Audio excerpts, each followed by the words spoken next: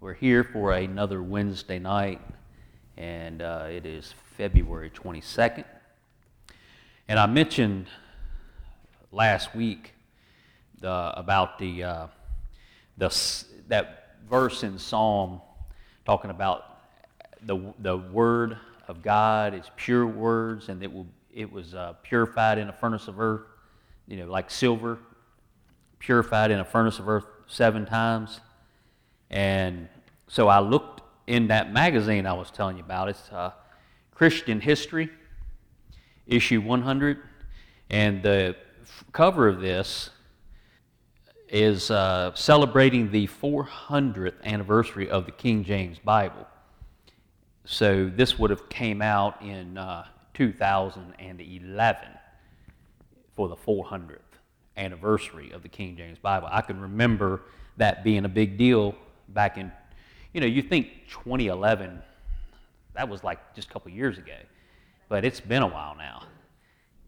It was talking about, I remember I said something about the 6 that came before the King James, so I just wanted to give you those titles of these Bibles. So the original one, and it was brought over by, they say Augustine, brought over a first Bible, but it was like not a whole Bible. But anyway, it was the first attempt to try to get Hebrew and Greek into the English language, and that was the West Saxon Gospels. And that was around 1000 AD, 1000. Then the Tyndale New Testament, and then he was trying to work on other parts of the Bible, but that was in 1525. And then the Coverdale Bible, which was in 1535, it's spelled cover, but I think it's Coverdale. Yeah, Coverdale. So you have the West Saxon, like Anglo-Saxon Gospels. Then the number 2 was Tyndale, and he only thing he got complete was the New Testament. And then the Coverdale, and then number 4 was the Great Bible. And then after that was the Geneva Bible. I thought that was number 6, but it's the Bishop's Bible was number 6. So Geneva was number 5, Bishop's Bible was number 6, and then the King James Bible came out in 1611. So the Bishop's Bible was in 1568, Geneva Bible 1560. So then the Catholics had their own works. It's in here somewhere, the Rams. I don't even know how to say it. That was the Catholics' version of it. And then it changed over time because they were being shown the errors that were in it, and then over time they kept adjusting it to make it more correct. But all right, so I had a guy last night at the jail was good. Had 6 guys, so it was better than the week before. But the week before, I had one of the guys talking about why the King James Bible took off so well, and he said that it was because of the printing press. But the printing press, and I didn't say anything. I just listened to what he had to say, and then we moved on. But I was looking in here, and the printing press came out way before. So there was other translations that were on the printing press way before the King James was. So that's not the reason why the King James was so popular. So the printing press, almost all of these, except for the first one, could have been put on a printing press. Especially the Great Bible and the Geneva Bible and the Bishop's Bible. They were all, the printing press had been around a long time by the time they came out. So that's not the reason. Now the Geneva Bible and the Bishop's Bible had a big head start on the King James. And the King James wasn't like it was an instant success. There was a whole lot of people that did not want it. There was a man who had been working on his own translation for a very long time. And this, if the King James came through, then it would just wipe out all the work that he had put into his translation. So he was all against it. And we also have the people who had really come to love the Geneva Bible, and then the other people who loved the Bishop's Bible. And even when King James got the 47 guys together, they're very intelligent scholars, and they started translating the King James, he told them one of the criteria was to hold to the Bishop's Bible as much as possible. Even though that was one of their number one rule, they used maybe 5 or 6% of it as far as following it. They didn't. It ended up that was very non-influential in what they were doing, and the work they put together was extraordinary. And so it took a while, but after a period of time, the King James Bible started to take over as the Bible that everybody was using. But the Geneva Bible was held on to by the Puritans, and then the Anglican Church. The Bishop's Bible was like a revision of the Great Bible. So that gives you 7. That matches up with that verse that we talked about last week. So I thought I would share that with you. And that was Psalm 12, verses 6 and 7, I think. Somewhere in there. But Psalm 12. And then I was reading out of Louis Sperry Schaeffer's Systematic Theology last week. Does that sound fancy? Louis Sperry Schaeffer, and he died, I think, in the 1950s. I got 4 big volumes like that. One of them's a little smaller, volume 7. See, this is volume 3 and 4 together, so there's 8 volumes. I got the whole set. I got it at Scripture Truth. Believe it or not, I got it down there a while ago.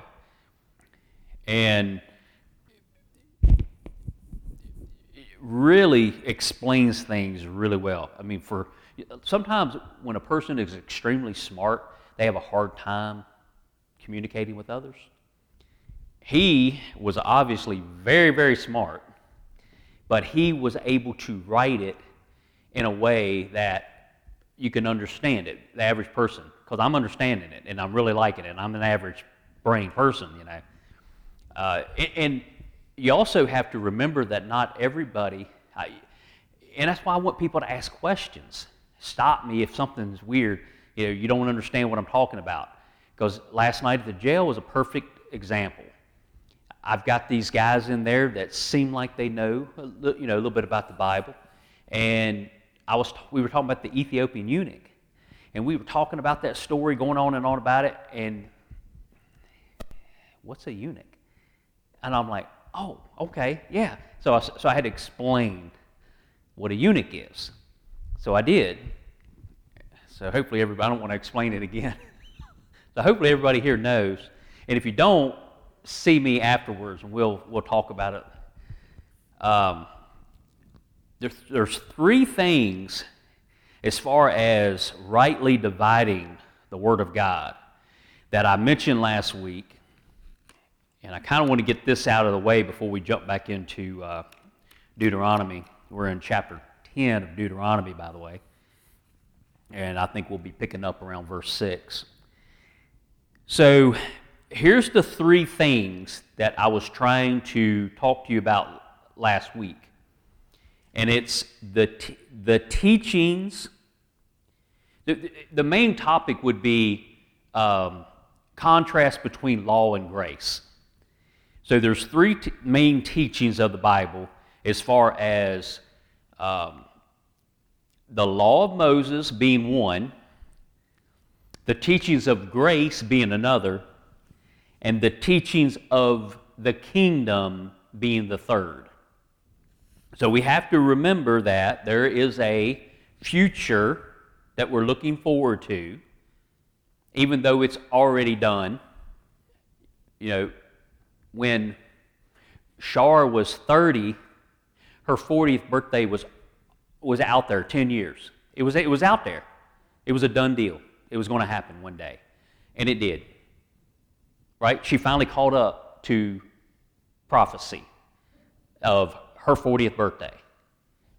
Finally caught up to it. It was already predetermined that one day she was going to be 40, and boom, it happened. Well, now, that's past. And the very day that she was celebrating that birthday was present. Right now, in this present time, we're in the teachings of grace.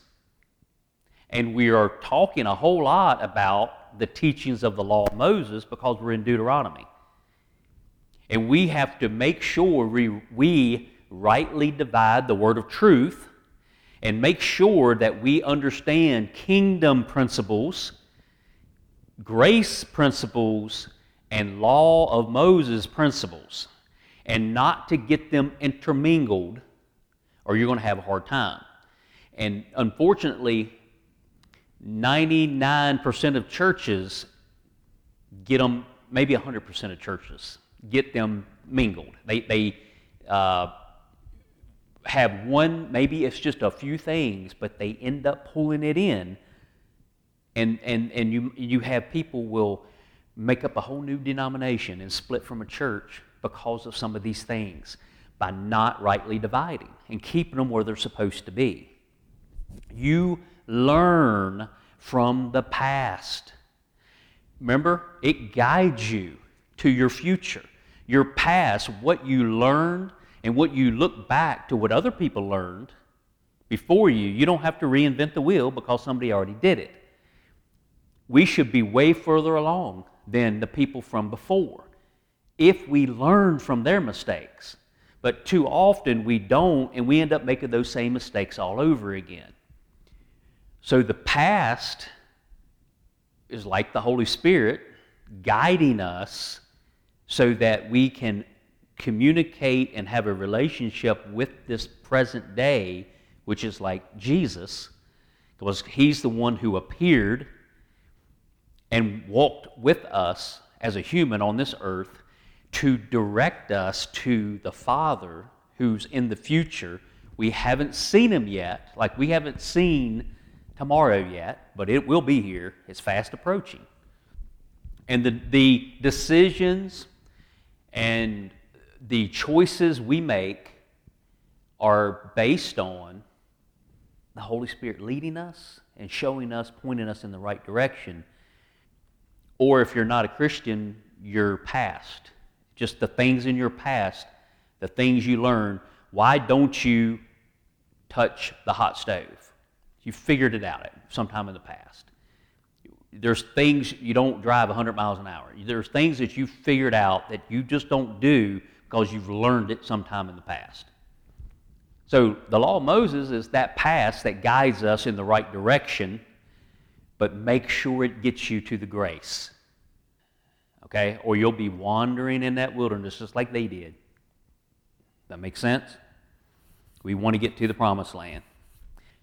So I read about the teachings of the law of Moses last week, and I was right in the middle of the teachings of grace, and I stopped because y'all were zoning out. I could tell your brains were being fried.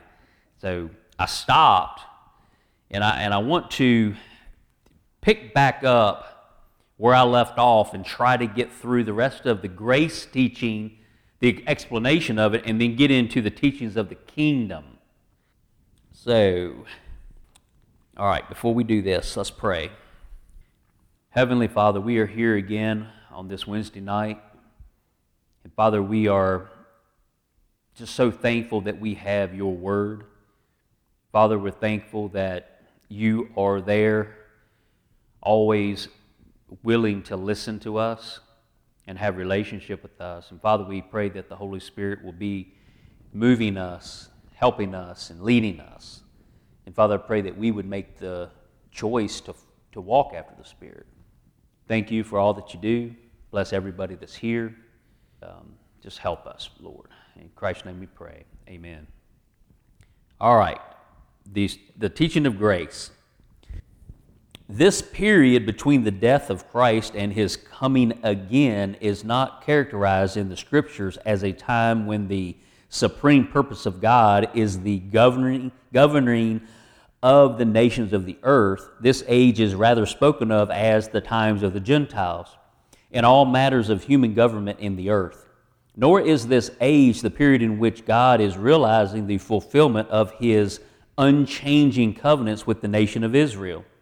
That nation is now said to be scattered, peeled, blinded, broken off, and hated of all nations.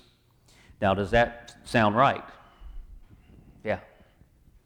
And they are to remain so to the end of the age, of this age of grace. That's the way it's going to be.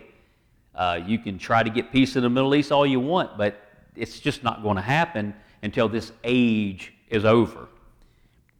I feel like that when this church age is over, during the time of the tribulation, there's going to be a leader who will come forth that is going to be just amazing, and he's going to be able to get peace in the Middle East.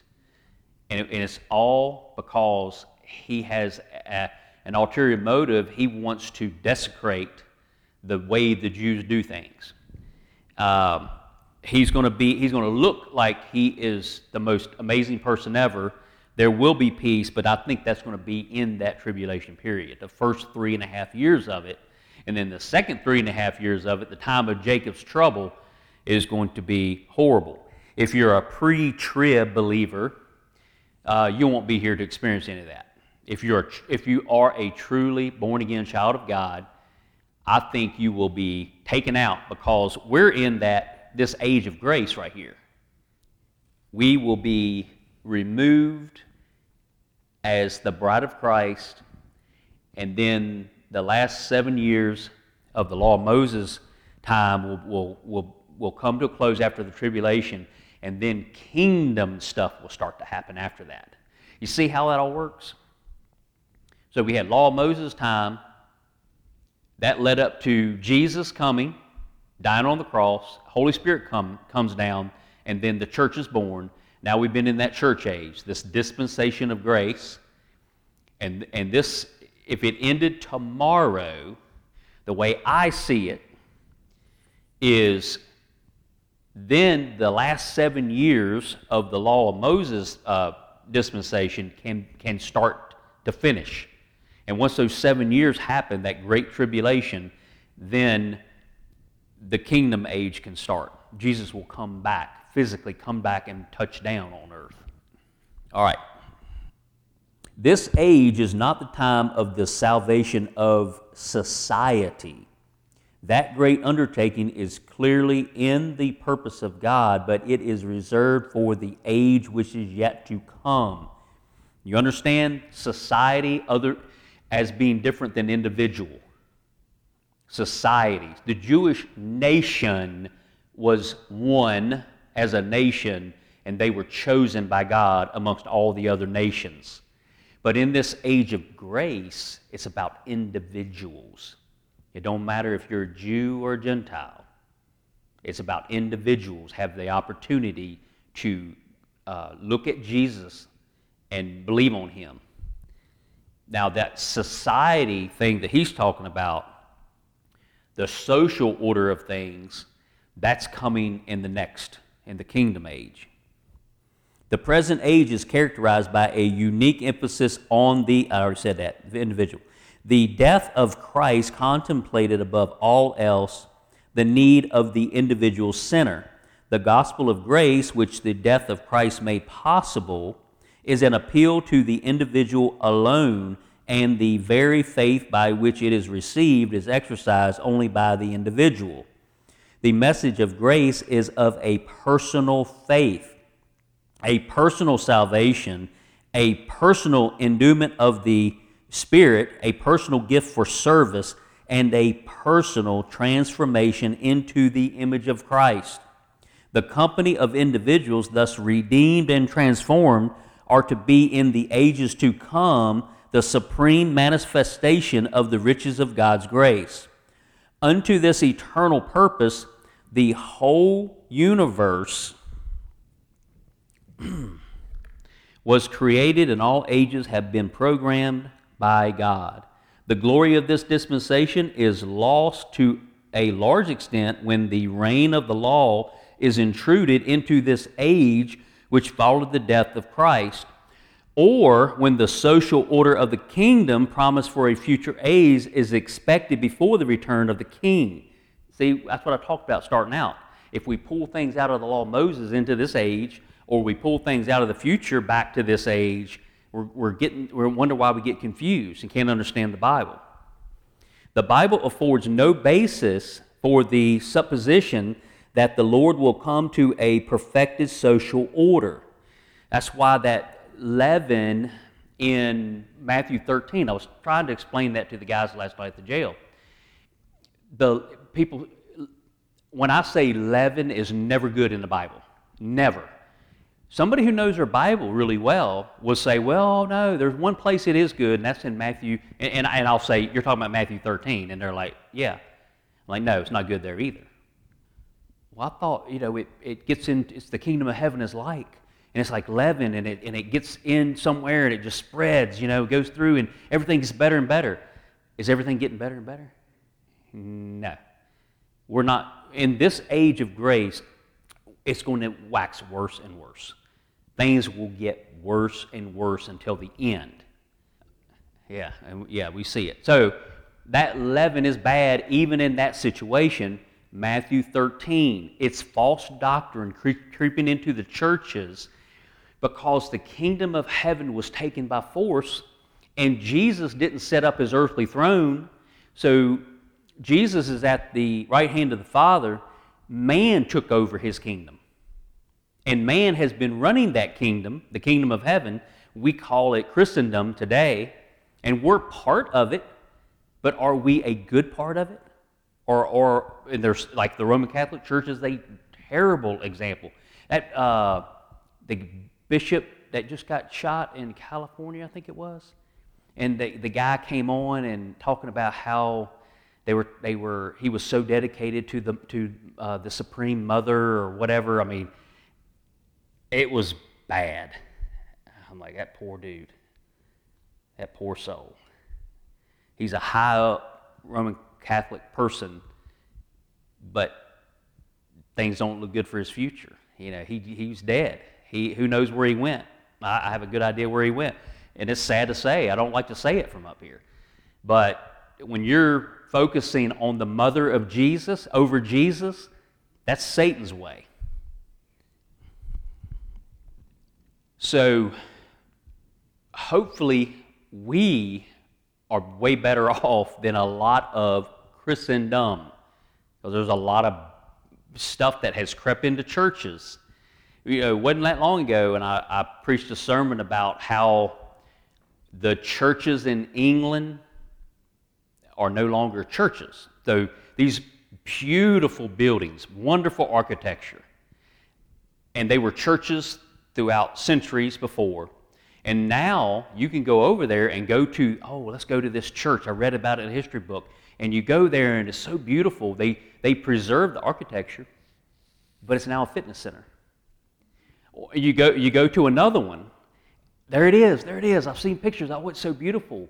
Well, it's a really fancy restaurant now. All these different things. They didn't tear the building down and build a new building for this new thing because the structures are so beautiful and have so much history that they preserve the structures, but they're not churches anymore. And the one that's left, like I think it's Westminster Abbey, glorious place. And if you walk in during the church service, there's just a few people in the front pews, and that's it. It's almost empty for a service. America is following in the same footsteps as what has happened over there. They pushed God out before we did. And we haven't learned from their mistake, and we're just going right along with what they did and thinking we're going to be different. It's going to end up different for us. No, it's going to be the same way. All right, where was I at?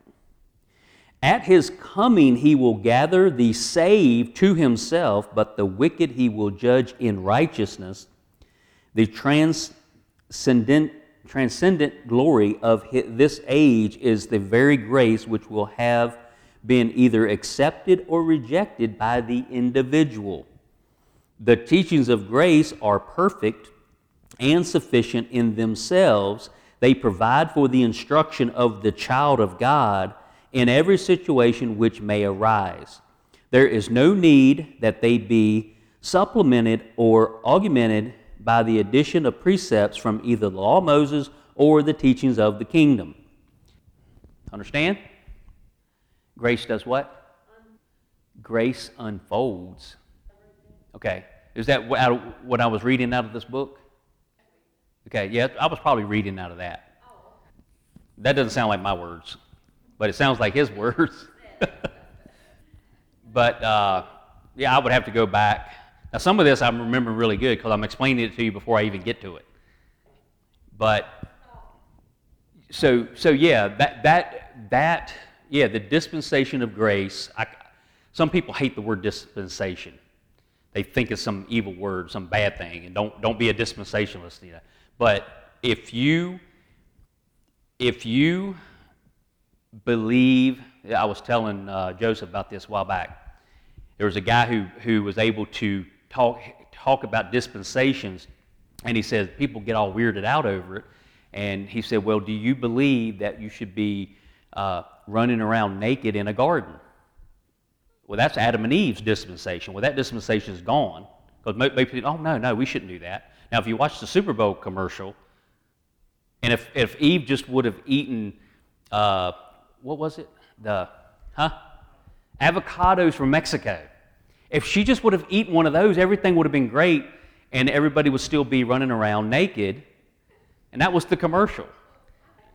Well, I'm glad you did. I'm glad you missed that one.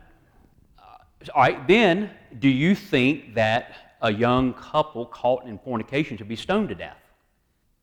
Well, the Bible says it, but that's the dispensation of law. So then then the guy who I'm talking about said, well, now that we're all dispensationalists, let's move on. Because if you believe that you don't do this now, but it was good then, and that was good back then, but it's not now, then you are a dispensationalist. That's all that means. It's the way of God dealing with his people at that particular time. He's the same all the time, but yet we are different. And he has to deal with us differently. Okay, now for the teachings of the kingdom. We're probably not going to get to Deuteronomy 10. And it's going to be good. It's good. It was really good. I was kind of excited about doing that tonight. All right, listen carefully. The teachings of the kingdom. The teachings of the kingdom have not been applied to men in all the ages.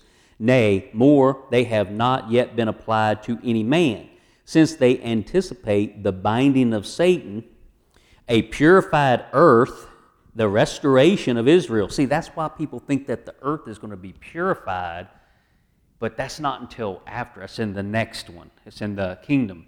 Okay, the restoration of Israel, it's in the process right now, but it won't happen until the kingdom age, and the personal reign of the King, capital K, King, Jesus.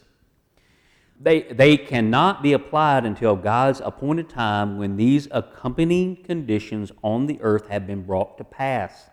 The kingdom laws will be addressed to Israel and beyond them to all the nations which will enter the kingdom.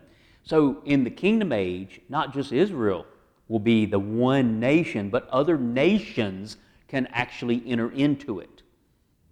There's going to be a lot of nations that don't, but there's going to be some that do. It will be the first and only universal reign of righteousness and peace in the history of the world. One nation was in view when the law of Moses was in force in the earth. The individual is in view during this age of grace, and the whole social order of mankind will be in view when the kingdom is set up in the earth. The reign of the king is never said to be ushered in by a gradual process of world improvement. It is introduced suddenly and with great violence.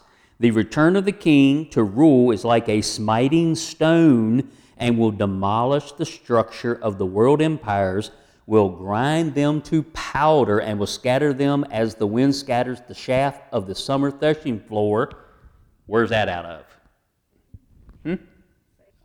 The return of the king to rule is like a smiting stone and will demolish the structure of world empires, will grind them to powder, and will scatter them as the winds scatter the shaft of the summer threshing floor.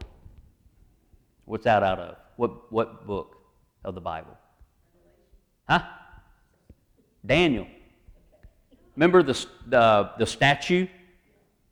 And then at the end, it's like Daniel saw this vision of this great stone coming down out of heaven and smashing it to pieces. And so smashed was it that it turned into dust and the winds blew it away. That's in Daniel chapter 2. Satan and the satanic deception will have been removed from the earth. Israel will be realized, the glory will have realized the glory of her covenants, and the long-predicted blessing will have come upon all the Gentiles and upon creation itself. The church is not once mentioned in the relation to the teachings of the kingdom, nor are those teachings applied to her. For her part in the kingdom is not to be reigned over, but to reign with Christ, her head. She being the bride of the king, is his consort. She will She will still be under the heavenly teachings of grace, and her home will be in the bosom of the bridegroom in the ivory palace of the king. The king will reign with a rod of iron. Sin and iniquity will be rebuked instantly and judged in perfect righteousness. Clear conception of the glory of the kingdom is lost if it is confused with the age of grace which precedes it, or with the sinless new heavens and new earth of the eternal state which follows it. So there's one after that. So the millennium is the 1,000-year reign, and then at the end of it, Satan's loosed again for one last time. There's this battle, and then the new heavens and the new earth, and then the kingdoms are presented to God. So there's all kinds of dispensations throughout. And we're in that dispensation of grace. I think that there's going to be a 7-year period that's going to finish the one before us, the law, and then the millennial reign, and then the last one. Okay. I'm just looking down through here. I think I've read enough for you to understand it.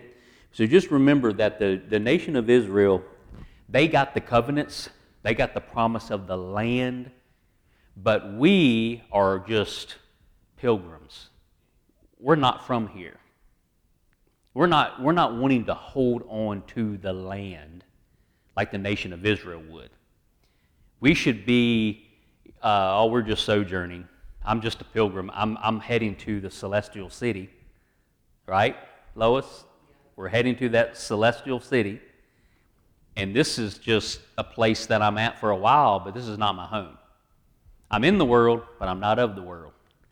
And I'm married, waiting, because he went to prepare a place for me, just like a good husband would do. I'm going to go and prepare a place, and then when the time comes to consummate the marriage, I'm coming to get my bride, and we'll go and live together in heaven, in that mansion. So we're not looking for land to possess here on this earth. We're looking for our Lord. We're looking up, waiting for him to come back. Talking about the significance of the King James Bible, this magazine talks about a movie that came out in 2010. Have you ever heard of the movie The Book of Eli? Remember that? The Book of Eli. Joseph, I want to watch it with you. You're going to find it, and we're going to watch it.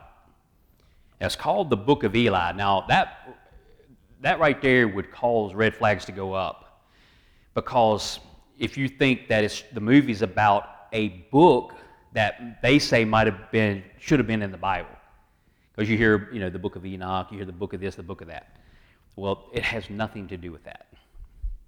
This man, played by Denzel Washington, who's a very good actor, and he actually has said some pretty good stuff. Controversial things were happening, and Denzel kind of came out and set some people straight. But anyway, he plays this character in this movie.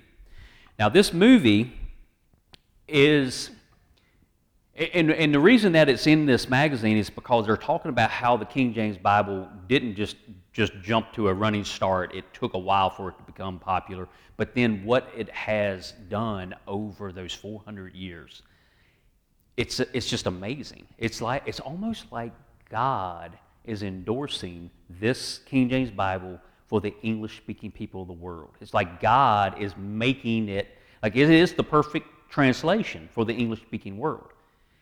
And God made it happen. And that's why it has become so popular and has withstood all-out attacks to eliminate it. And nobody can do it. All right, so this movie is based in, I think it was 2043, if I'm remembering right. Like I said, I've never heard, I remember hearing about the movie back when it came out, and that was in 2010.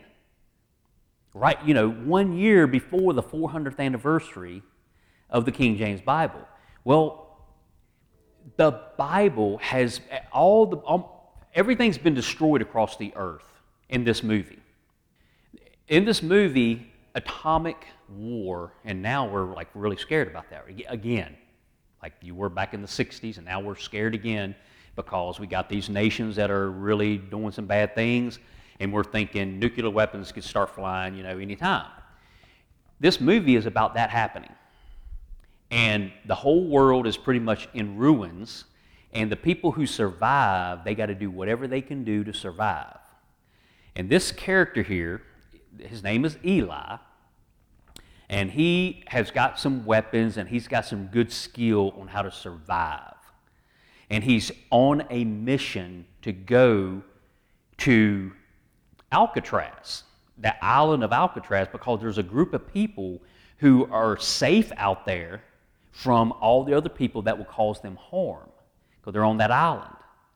And they have been finding artifacts, things that would help them remember their heritage, but what they're missing is a Bible.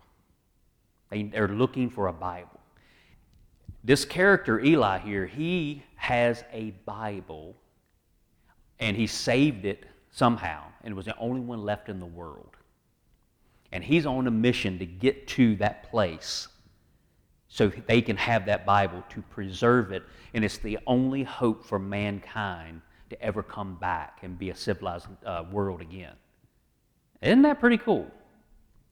So he goes through these dangerous situations. He comes to a town in his journey, and they try to stop him, and I got to watch this movie after reading about it. It is pretty cool.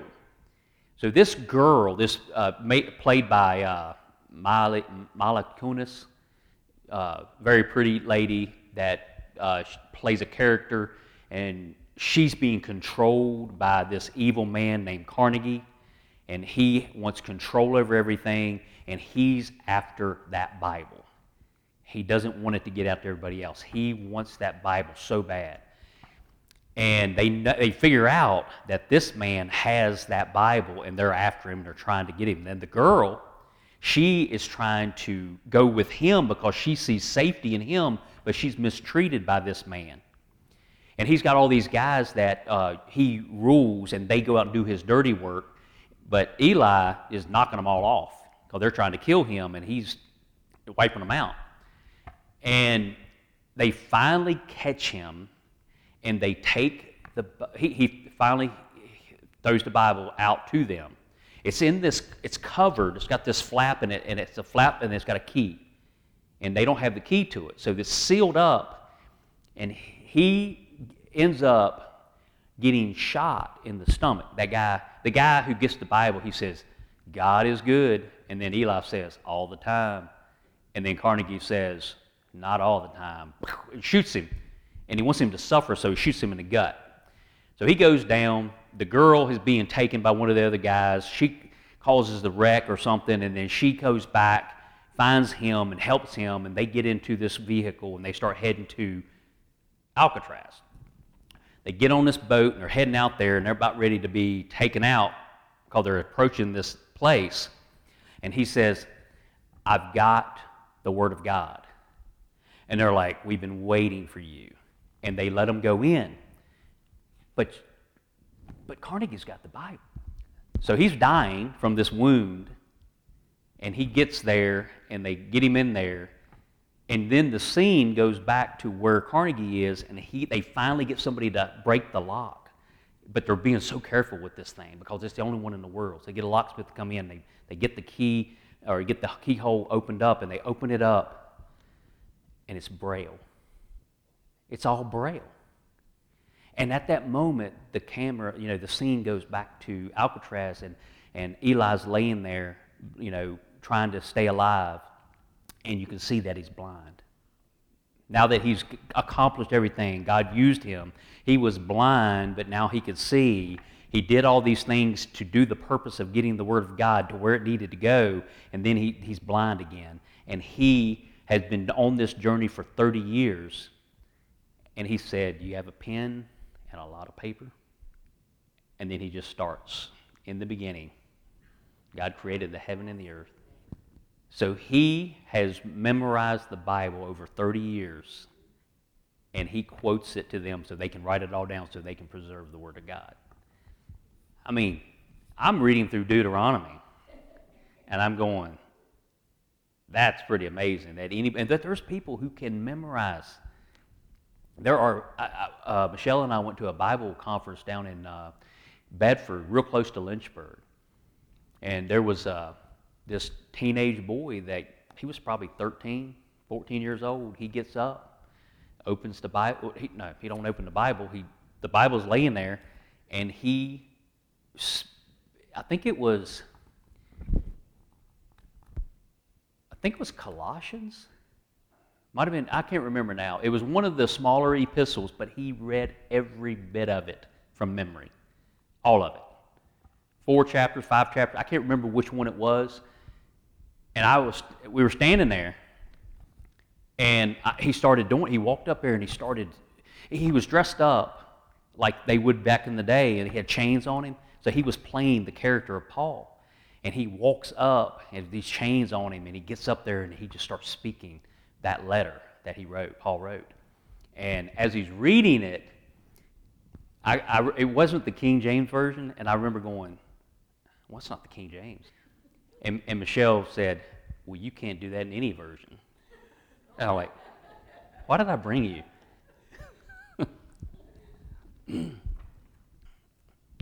All right, we are about done. I just feel bad that I haven't actually read anything out of the Word of God. Okay, so here's Philippians chapter 3, the first 3 verses. Finally, my brethren, rejoice in the Lord. To write the same things to you, to me indeed is not grievous, but for you it is safe. Now, the reason I'm reading this is when we're in Deuteronomy 10 next week, and I'm reading it, it's going to sound so familiar because he's already said the same thing over again. It even happened last week. I'm like, I'm sorry, but I know this sounds like I'm saying it all over. I'm going back and reading the same thing over again. I'm not. Moses is doing it. How do we learn? By repetition. And Paul is telling the Philippians, look, you know what? It's not grievous for me to say these same things over and over again because it's for your safety. That is why. He said, and then he says in 2, beware of dogs, beware of evil workers, beware of the concision. And if you have a different version, different translations, which I don't think anybody here does. But if you do, that would, I don't know what it would say, maybe mutilation. But it's these people who he considers dogs, and back then dogs just wandered the streets, and they just scavenged for food, and they were considered just low. And for you to be compared to a dog was a pretty bad insult. And he's comparing that these people who have this bad doctrine, and what they were doing was they were saying you have to be circumcised, you have to keep the law. So that's why I explained all the stuff I explained earlier. Because it was happening right here when Paul was fighting against it. This age of grace had just started, and it was really tough to get away from that dispensation of the law. And he's saying that these guys are telling you that, and they're all proud of themselves because they're keeping the law to some degree, and they're telling everybody they got to be circumcised. So it was he calls it he says, beware of the concision or the mutilation. If you're getting circumcised just for the sake of being circumcised, it's nothing more than just getting mutilated. It's doing nothing for you. So he calls it that, beware of the concision. And then he says, for we are the circumcision which worship God in the Spirit and rejoice in Jesus, in Christ Jesus, and have no confidence in the flesh. Isn't that good? Now, in Deuteronomy 10, pretty sure it's verse 16, it talks about the circumcision. Circumcise, therefore, the foreskin of your heart. That sounds like New Testament, way back in Deuteronomy.